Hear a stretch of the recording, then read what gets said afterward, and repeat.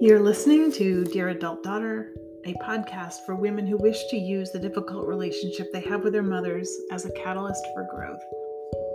There's a quote I love, and it goes like this: "The way you see any individual in your mind is the best they can ever be in your presence." And that is from somebody named John Overdurf. So I visited my mom at the end of August in 2021, and at one point, unprompted by me, and in a moment when my husband was alone with her, he told her how proud he is of me, how successful he thinks I am, how he sees that I help so many people. He really bragged on me. And he'd asked me ahead of time if it would be okay if he did this, because as a father, he finds it curious, strange, that my mother seems to show no interest in who I am on anything other than a surface level. And, many years ago, her lack of interest in me offended me, and he remembers this. And then I discovered a lot of freedom for myself in it, for many reasons, including because I know I am far from alone in this regard, and I just no longer take it personally. When my husband told me about his conversation with my mom, he indicated that she seemed to be in disbelief, that she seemed to want to contradict what he was saying to me. And I replied, it's hard for her to have her opinion of me challenged, and one of her opinions of me is that I am a weak and ineffectual person. And again, that's my perception of her perception. And then later, when we were all together again, she told the story of how when I was an infant with a fever of 106 degrees, the doctor told her to put me in a cold bath so I wouldn't get brain damage. I guess it didn't work, she said, with what I know to be her teasing face. I didn't respond. No one did. Just kidding, she said, ha ha ha. She went on to tell more stories about how I'm just like my father, whom she has made it clear many, many times over the years that she didn't like or respect.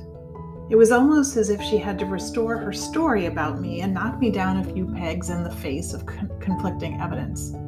She has a fixed image of me in her mind. And the whole thing reminded me of the way her father, my grandfather, used to recount the story of how she, quote unquote, flunked out of college after her freshman year because she majored in bridge and boys. Ha ha ha. This is what is called leaning on someone's bruise. And I actually remember the last time I heard my grandfather say that to her. It was about 25 years ago in a room full of family, including her new husband and his son.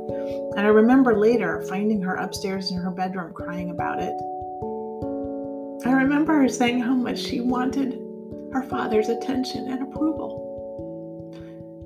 I remember trying to make her feel better, and I remember times in my life when I leaned on the bruises of people I love. You might be expecting me to tell you that her words meant nothing to me, that I was completely unaffected, because I'm a life coach who knows how to manage her mind and emotions, right? No, I was affected. I was hurt because I'm a human who is sensitive to cruelty. My anger was righteous because I no longer allow myself to be shamed. And in that quiet moment after her ha ha ha, I leaned into dignity, which is one of the 3 pillars that upholds my self-concept. And I did this by remembering that, number 1, I don't deserve to be spoken to that way. Number 2, I don't engage with or give my energy to people who speak to me that way. And number 3, I don't internalize what she believes or says about me, although I certainly used to. And so for the rest of our visit, I shifted my energy away from her a little. I didn't look at her much. I kept my body slightly turned away, and I was cool. Later I cried because I grieved for the loss of a mother who might see me as I am, and I grieved her loss of a father and mother who might see her as she is. Here's what I know for sure. Taking care of yourself in the relationship you have with your mother isn't about never being hurt or angry. It's not about taking a cruel joke personally. It's about holding yourself in such high regard that you remove yourself from cruel and abusive situations in a way that serves you. I respect the way that I handled myself. It served me to respond the way that I did, and I'm so proud of myself. It's okay to take things personally. Being sensitive isn't a problem. And I want to close with another quote from a colleague of mine named Rachel Call, and she has this to say: "The pain of taking things personally, of being highly sensitive, comes from believing that you shouldn't be. We overreact when we think we have to defend who we are." Much, much love, Karen.